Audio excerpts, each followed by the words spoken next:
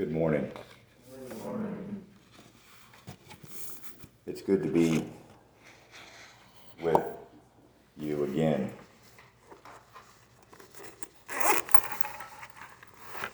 What Lewis did, having two young guys come up and share what they knew about September 11th, 2001, and then having two older men share was genius, really. I really enjoyed that, so thank you. He never did tell us which two older men he was hoping to show up. He didn't mention that, but I thought y'all did very well. All of us would remember, that day. For those of us that were able to be old enough to understand what was going on, will remember the details forever imprinted in our minds what went on. I was across the country from these two men, but I was with my dad. We were pouring concrete on a farm, a big farm, and I remember the farmer came walking briskly out of the house, and the first thing he said as he was coming to us, the Twin Towers were hit. That's the first thing I remember. And that scene will be forever imprinted in my memory. I'll always be able to think back, seeing the farmer walk out of the house and say those words. Our freedom that we enjoy in America was threatened in a way that probably none of us had experienced, for sure, up to that point. But it changed our lives in many ways. Interestingly enough, even for us within the Mennonite culture, there was things that changed, mentality changed. We started hearing about terrorists. We started having things to fear. We had a type of fear to deal with that we probably never would have had up in our lifetimes up to that point. So really an impactful experience to have been alive at that point in history, in American history. And I think it caused many of us to have a renewed thankfulness for freedom, physical freedom to worship God. And it's the freedom that we enjoy here today. We can meet today as a church body, and we can worship God within our culture, within safety. And we don't worry about being secretive because someone may find out and we'll get arrested.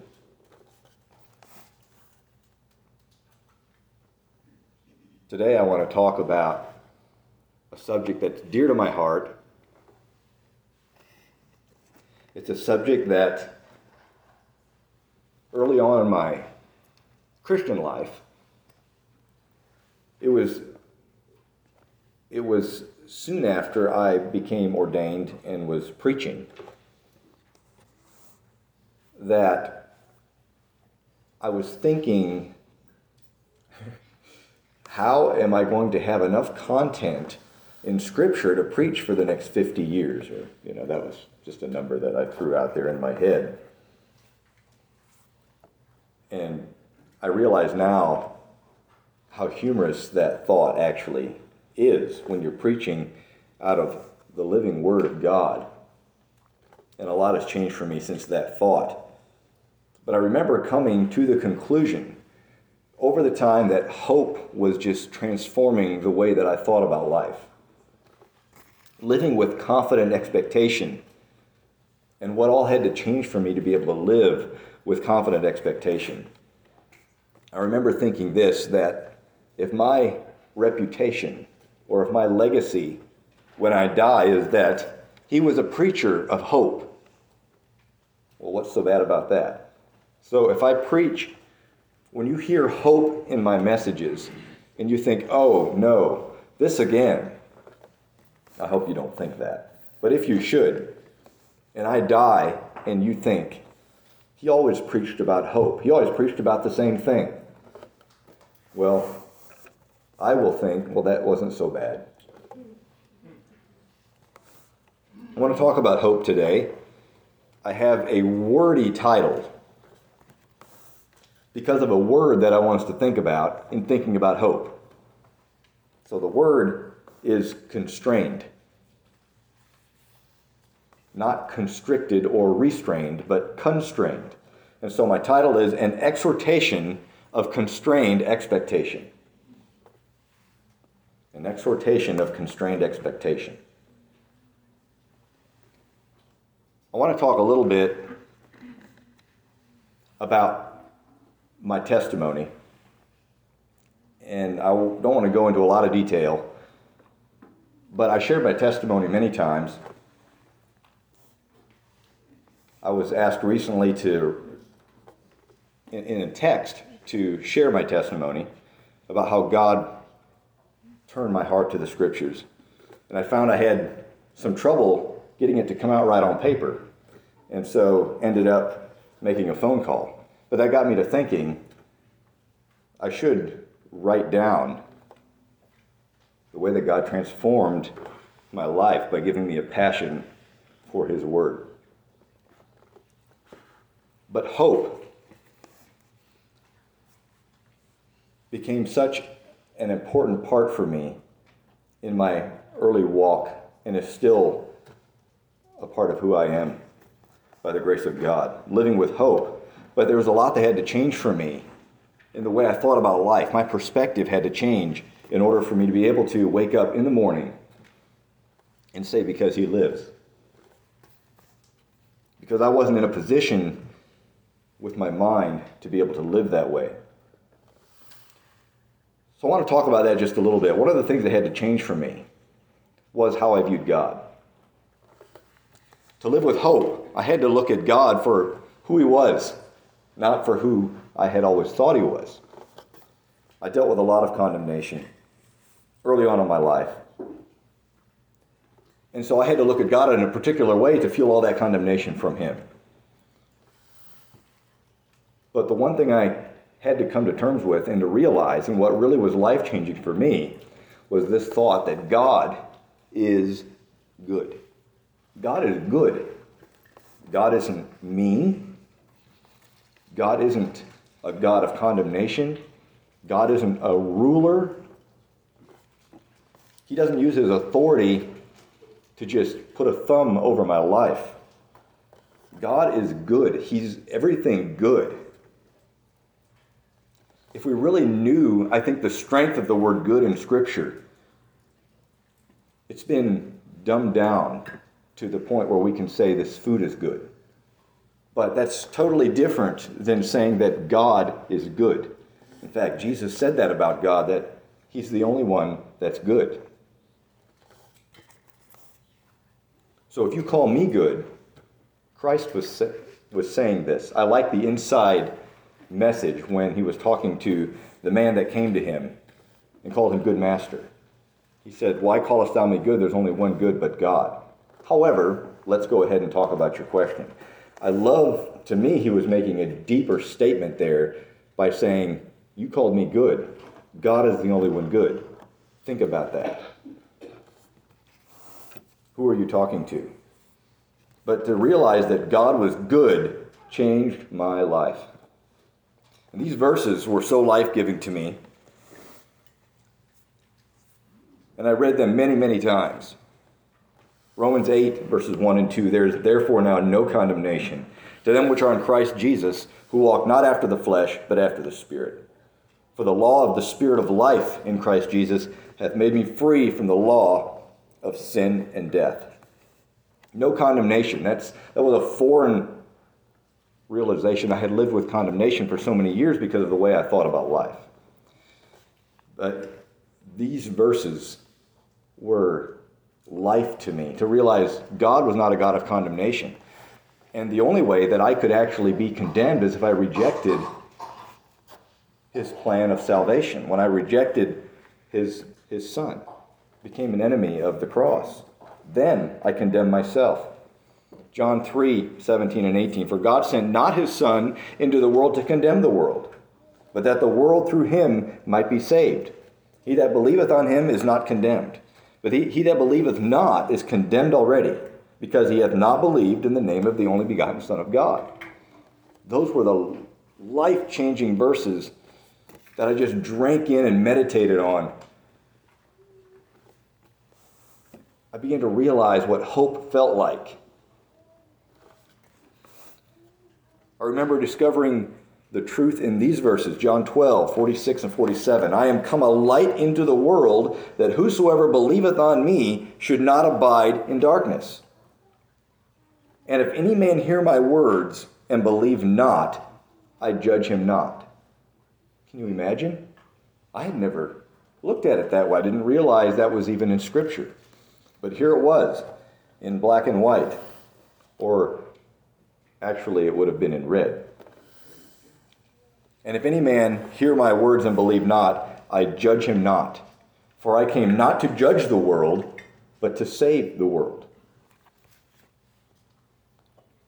Is this how you have been viewing God? He came to save, not to judge. The goodness of God. And what that meant for me during those early years was like information overload. I called my life fast and furious during those times. And I was many times overwhelmed by the realization of how good God was and how the freedom I felt.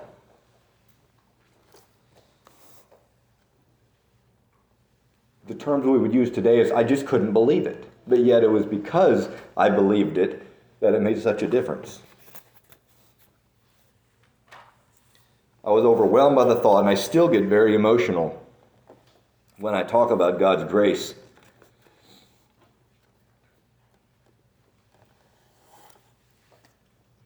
First Peter 1, verse 3. Blessed be the God and Father of our Lord Jesus Christ, which according to his abundant mercy hath begotten us again unto a lively hope by the resurrection of Jesus Christ from the dead.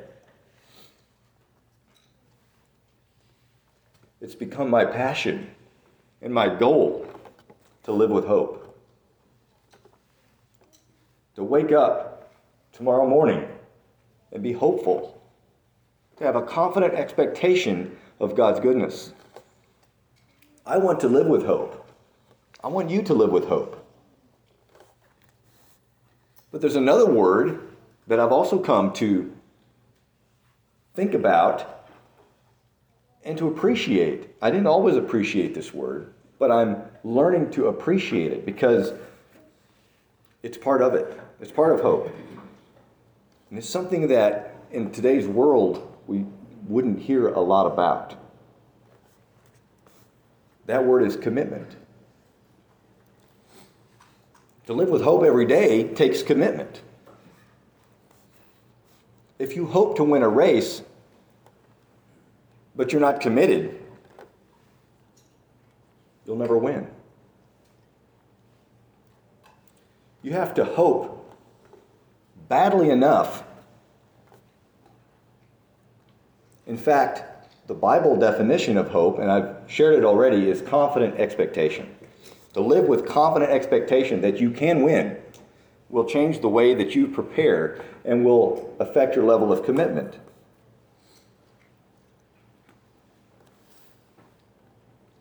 But today, in this day of instant gratification, commitment is almost foreign. We say we commit our lives to Christ, but how is it that we so easily slip into a lifestyle where our busyness demands more commitment than our relationship?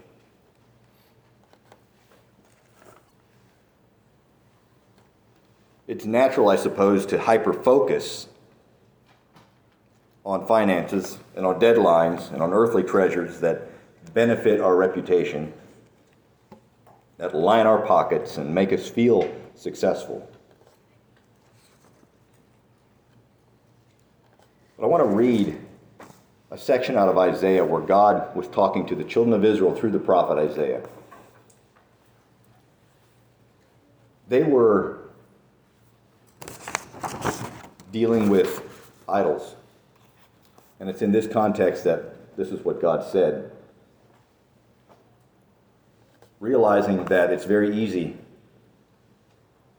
for material, physical things to become idols in our lives.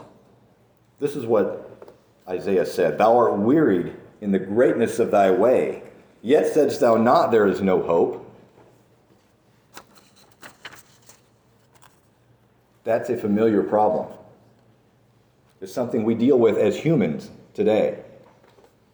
We are wearied in the greatness of our way. We're busy. We're focused. We have schedules. We have deadlines. We have a bank account. We have expectations that we've set for ourselves. We have expectations that others have set for us.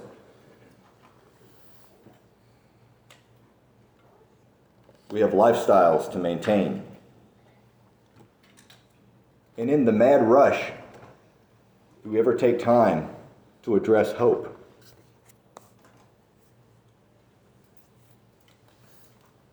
Yet saidst thou not, there is no hope. Thou hast found the life of thine hand. Therefore thou wast not grieved. Doesn't that sound familiar?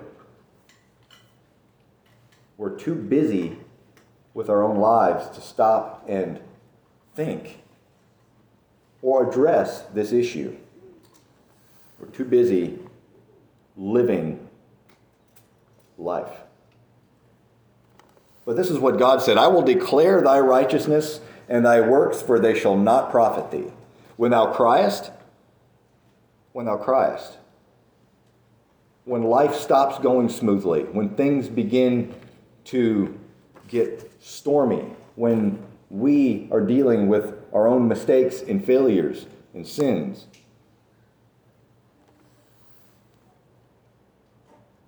when thou criest, let thy companies deliver thee. What have you been living life for? Your passion, the house you've been building, what you've been seeking after. Let thy companies deliver thee. But the truth of it is, the wind shall carry them all away. Vanity shall take them. But he that putteth his trust in me shall possess the land, and shall inherit my holy mountain. For thus saith the high and lofty one that inhabiteth eternity, whose name is holy, I dwell in the high and holy place with him also, that is of a contrite and humble spirit. Isn't that beautiful? I dwell in the high and lofty and holy place with him also that is of a contrite and humble spirit, to revive the spirit of the humble and to revive the heart of the contrite ones. Beautiful. Living with hope. I want to look at 3 facts. I want to have 3 facts when we leave this place today. I want us to have these 3 in our minds. Because I believe these are the basis for redirecting our busy minds. And it's within these 3 facts that we find God's peace, God's righteousness, and God's joy. And these 3 facts are something that I had to realize for me to be able to live with hope. And they continue to be life-changing for me. The 3 facts are God's goodness. We talked about that. The next is God's forgiveness. And the third is God's completion. God's completion.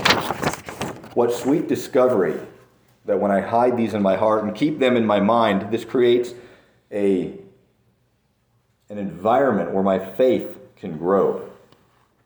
My faith grows when I'm focused on God's goodness, God's forgiveness, and God's completion. And when my faith grows, when I have an environment that's favorable for my faith, this also creates a safe, protective environment for my family. my children, my heavenly treasures.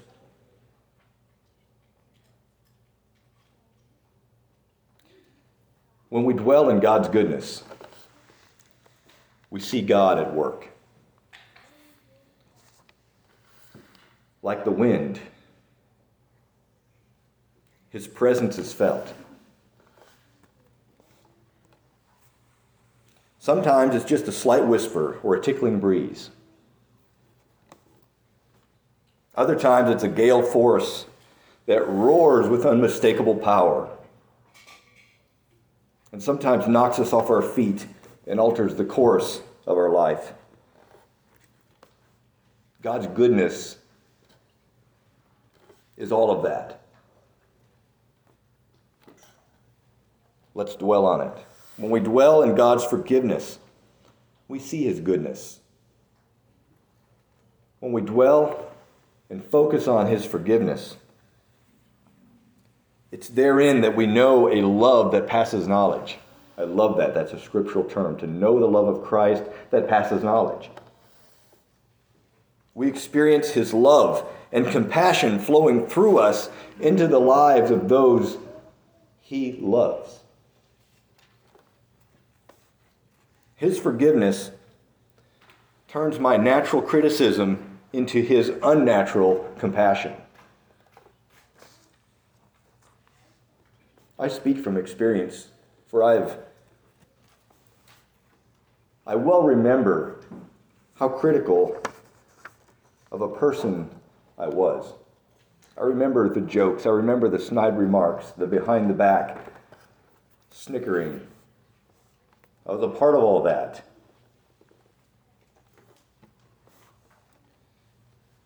But His forgiveness turned my natural criticism into His unnatural compassion. When we live with the realization that it is finished, God's completion, it is finished, we live with true freedom. What is left for us after He endured the cross? What's left for us? Any work to do? What's left for us after He endured the cross is righteousness, peace, and joy. True, unfiltered joy. The significance of Christ's words on the cross was brought to my attention recently as I listened to a message online. I don't know how many of you would have ever heard of Granger Smith. But I've enjoyed and been inspired by listening to a message he preached and also a podcast that he has, and there's other messages as well.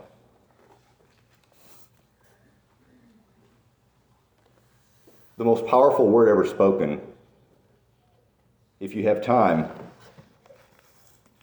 type that into Google, the most powerful word ever spoken by Granger Smith, and listen to his sermon.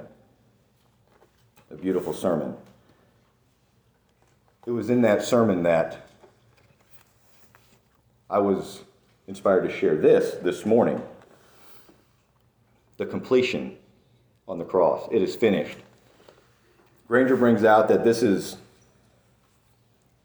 means something deeper than really any English equivalent we have for those words. So it is finished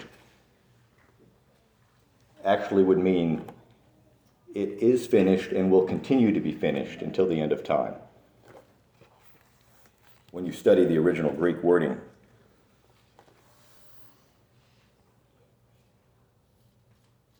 It is finished. There's nothing more that we can add to His completed work. We accept it by faith and with thankfulness. Hebrews 6, I want to read some verses in Hebrews 6. For it is impossible for those who were once enlightened and have tasted of the heavenly gift, and were made partakers of the Holy Ghost, and have tasted the good word of God and the powers of the world to come, if they shall fall away, to renew them again unto repentance, seeing they crucify to themselves the Son of God afresh, and put Him to an open shame. What does this mean? Well, this is in Hebrews. So is it safe to say this was written to Hebrews, to the Jews? For a Jew to fall away, what would it look like? Would he go out into the world and live the way he wants? I believe for a Jew to fall away meant he would revert back to the system of following the law and the sacrifices and all of that. And so listen to what he's saying here. It is impossible for those who were once enlightened and have tasted of the heavenly gift, were made partakers of the Holy Ghost, and tasted of the Word of God and the powers of the world to come, praise the Lord, if they shall fall away, if they're going to go back to the animal sacrifices and to observing all of the rituals and the laws, it's impossible to renew them again unto repentance. Your sins are no longer covered once you've tasted. There's nothing more you can do. Christ completed the work, and nothing can be added to it. In fact, if you try to gain repentance, salvation by any other way, it's like hanging Christ back up on the cross and saying your sacrifice is no more complete or special than that of an animal. And so you must be sacrificed again and again and again. They crucified to themselves the Son of God afresh and put him to an open shame. But no, his sacrifice was the ultimate. He lived a sinless life, the perfect lamb. He's the only one that's ever done so. And so he was the only one that was eligible to die and pay the price to restore your relationship back to the Father, for forgiveness to take place. It couldn't have happened any other way. We say freedom is not free, and nowhere is it more true than on the cross.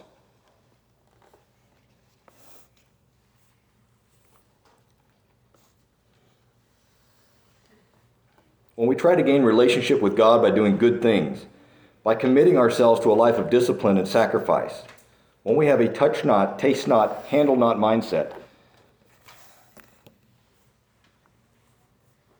we can put Christ to an open shame because we're not putting our faith in him alone.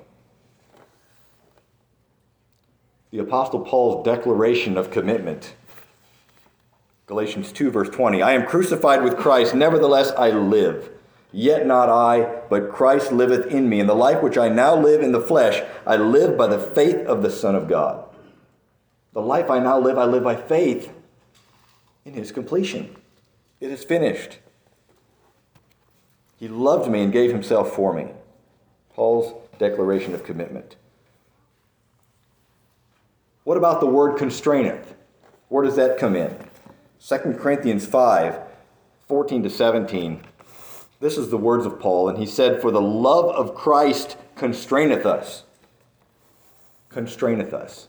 You look at the word constrain, it gave me a different meaning of the word.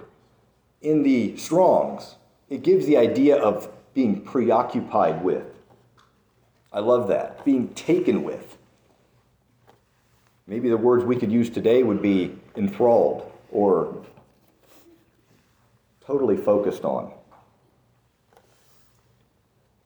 The love of Christ constraineth us, because we thus judge, this is the conclusion, if one died for all, then we're all dead. And that he died for all, that they which live should not henceforth live unto themselves, but unto him which died for them and rose again. Therefore, if any man be in Christ, he is a new creature. Old things are passed away. Behold, all things are become new.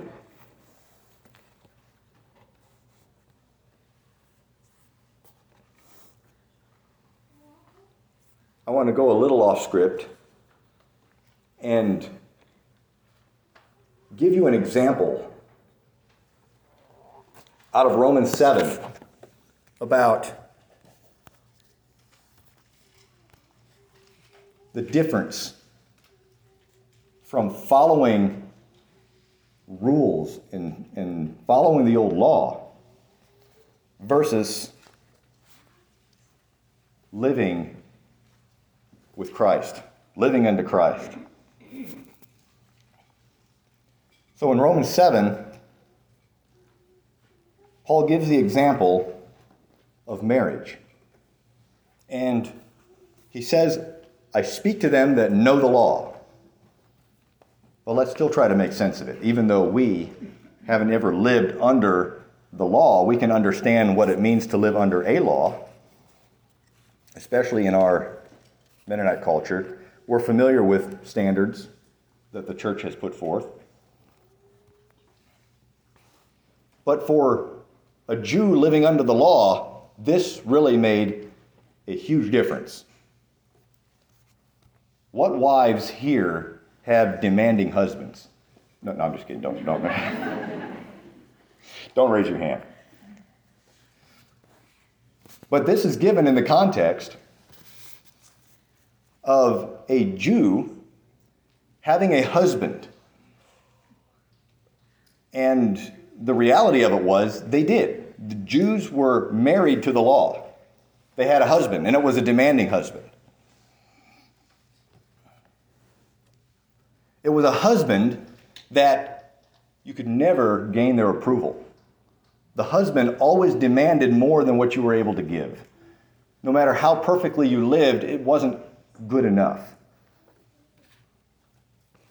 The law demanded such perfection that it could never be satisfied.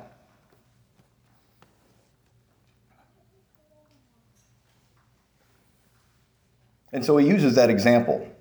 The woman which hath an husband is bound by the law to her husband as long as he liveth. And that was where they found themselves. They were married to the law. That was a covenant. We call marriage a covenant. This may be where it comes from. But they were married to the demands of the law. And they were stuck there because there had to be a death. Either the law had to die or the person had to die to be freed from the law. So they had this situation where there was the law, they were demanded to follow it, and there was no way out. And they could never gain approval. Because the Jew, the wife, was unable to, didn't have the ability to actually live the law out to perfection. So that was the situation. Well, God sent his Son, Jesus Christ, into the world for two reasons. He stepped into the place of the law. The reason he was able to do that was he lived perfectly. He lived in a way that he owed the law nothing. The law, he lived to perfection. And he was the first one to have ever done that. So that put him into a position of, you could say, authority. He lived the law perfectly. So now he represented the law. He was the epitome of the law. He was the first to have ever lived it out to perfection. So, since he was the only one in that position, he said, I'll do this. As the perfect representation of the law, I'm going to give my life in place of the law. The law is the husband, right? So he said, I will step in place of the law and I will give my life. I will die. So that's as if the husband died. The law died because Christ representing the law, and he was the only one that could because he lived it to perfection. He said, I'm going to die, I'm going to give my life. So the law actually died. And then that freed the wife, the Jew, to be married to another. She was now a widow, and she could be married to someone else.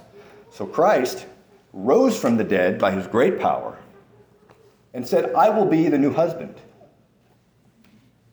So now you will marry me and will be groom and bride. So with that, let me read these verses. Know ye not, brethren, for I speak to them that know the law, how that the law hath dominion over a man as long as he liveth. For the woman which hath an husband is bound by the law to her husband so long as he liveth. But if the husband be dead, she is loosed from the law of her husband. So then, if while her husband liveth, and she be married to another man, she shall be called an adulteress. But if her husband be dead, she is free from that law, so that she is no adulteress, though she be married to another man. Wherefore, my brethren, ye also are become dead to the law by the body of Christ, that you should be married to another, even to him who was raised from the dead, that we should bring forth fruit unto God. Now you no longer have to meet the demands of your husband. He met the demands, and you're free. Beautiful. The most beautiful thing that we can experience on earth. I am crucified with Christ, nevertheless I live. Yet not I, but Christ liveth in me. The life which I now live in the flesh, I live by the faith of the Son of God, who loved me and gave himself for me. 2 Corinthians 5, for the love of God constraineth us.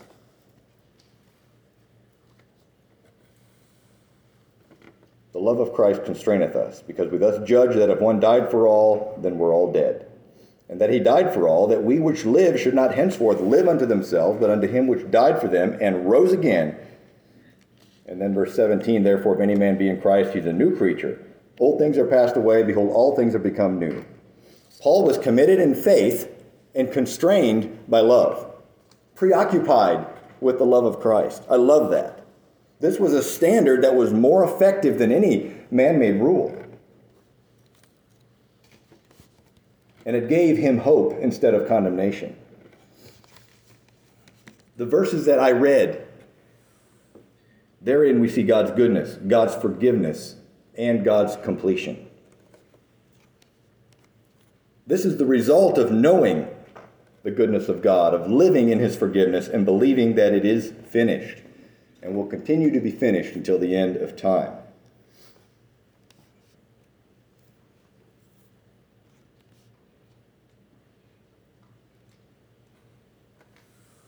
Some more verses in Ephesians from Paul. Therefore I, a prisoner for serving the Lord, beg you to lead a life worthy of your calling.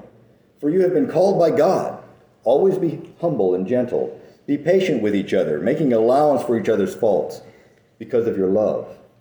Make every effort to keep yourselves united in the Spirit, binding yourselves together with peace. For there was one body and one Spirit, just as you have been called to one glorious hope for the future. Let the love of Christ constrain you. Be preoccupied with it. Let your conversation be without covetousness, and be content with such things as ye have. For he hath said, I will never leave thee nor forsake thee. So that we may boldly say, the Lord is my helper, and I will not fear what man shall do unto me.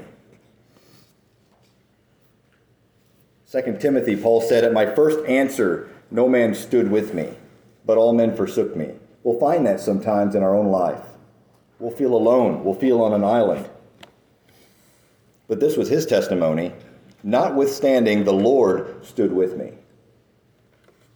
Isn't that amazing to think that the Lord stands by you in your hour of hardship, in your time of trouble? This was Paul's testimony. The Lord stood with me and strengthened me, that by me the preaching might be fully known, and that all the Gentiles might hear, and I was delivered out of the mouth of the lion. There are many things that can constrain us, but only love makes us new. All of us have a message. Paul was vocal about his message, to take the gospel to the Gentiles. We also have a message. A message that can only be shared by the way we live our lives. the message of Christ's love and the power it has to change lives. Only love gives us hope. Only love is inseparable.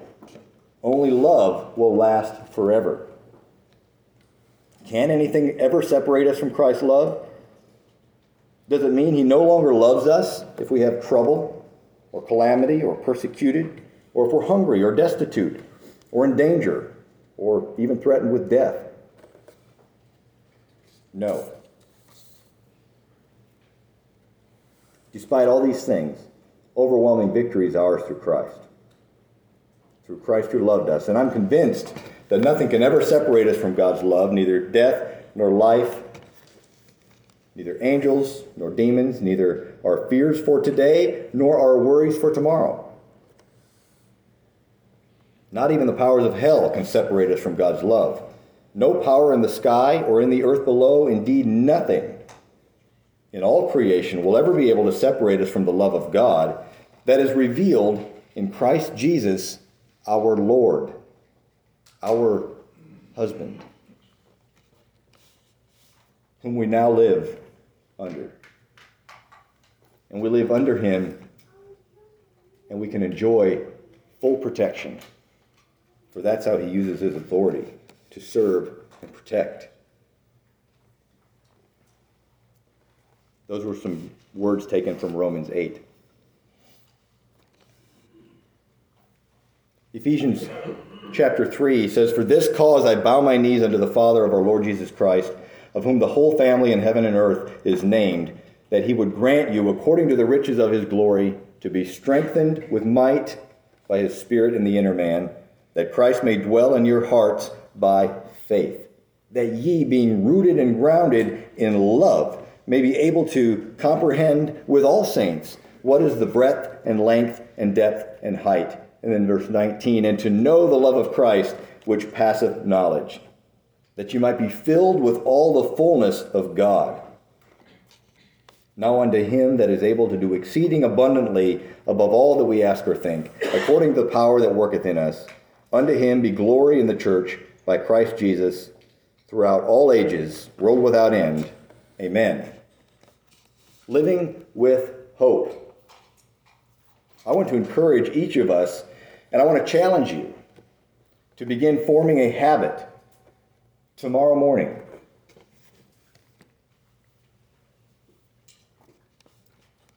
To first dwell on God's goodness, God's forgiveness, and God's completion before you begin your daily routine. "Because he lives" is a phrase that has become habitual for me to say as soon as my alarm sounds and I swing out of bed.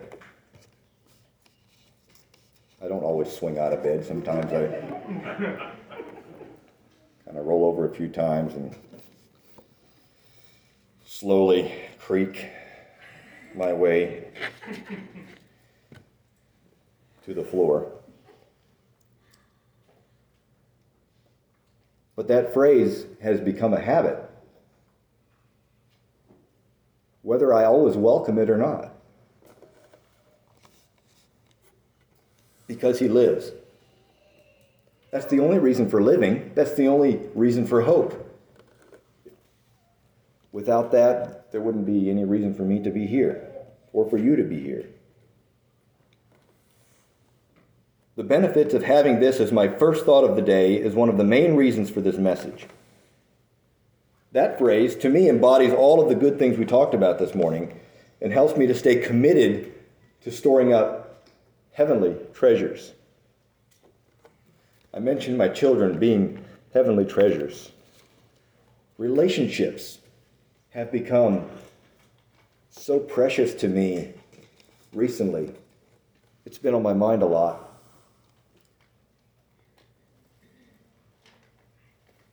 And it's something that my wife recently shared with me on some commitments or some things that she has decided on how to look at her day. When you are faced with a decision on what to do, Think about it this way. First comes relationships. So whatever decision you have to make, try to make that the priority. Sometimes you're not able to, but most of the time I think that can affect the decisions you make. What decision will be best for relationships? Take that first. The next one, deadlines. You're going to have to take care of deadlines. So if you have company coming, maybe with every fiber in your being you want to clean the house. Or sit on the porch and sip tea, or something like that. But there has to be food made. Just something that simple. So tackle the food first. Get it out of the way. There has to be food or you probably won't have company. You could get by with maybe partially cleaning parts of the house, something like that. So do deadlines next. And then other things you'd like to get done, tackle those next. What was significant to me in what she shared with me was the first one was relationships. That must be a priority. That's how you live with hope, is by putting the important things where they belong. It's so easy to get carried away with less important things and get off track and lose our focus. To where we're asking Christ, please tell Mary to come. Bid her that she help me. But the words of Christ, Mary has chosen that good part that shall not be taken away from her. She was putting relationship first. And not all was lost. May we do the same. God bless you, and God bless you in your endeavors with your challenge to live with hope and get in the habit of praising God and thanking Him for what He's done as soon as you hear that annoying alarm.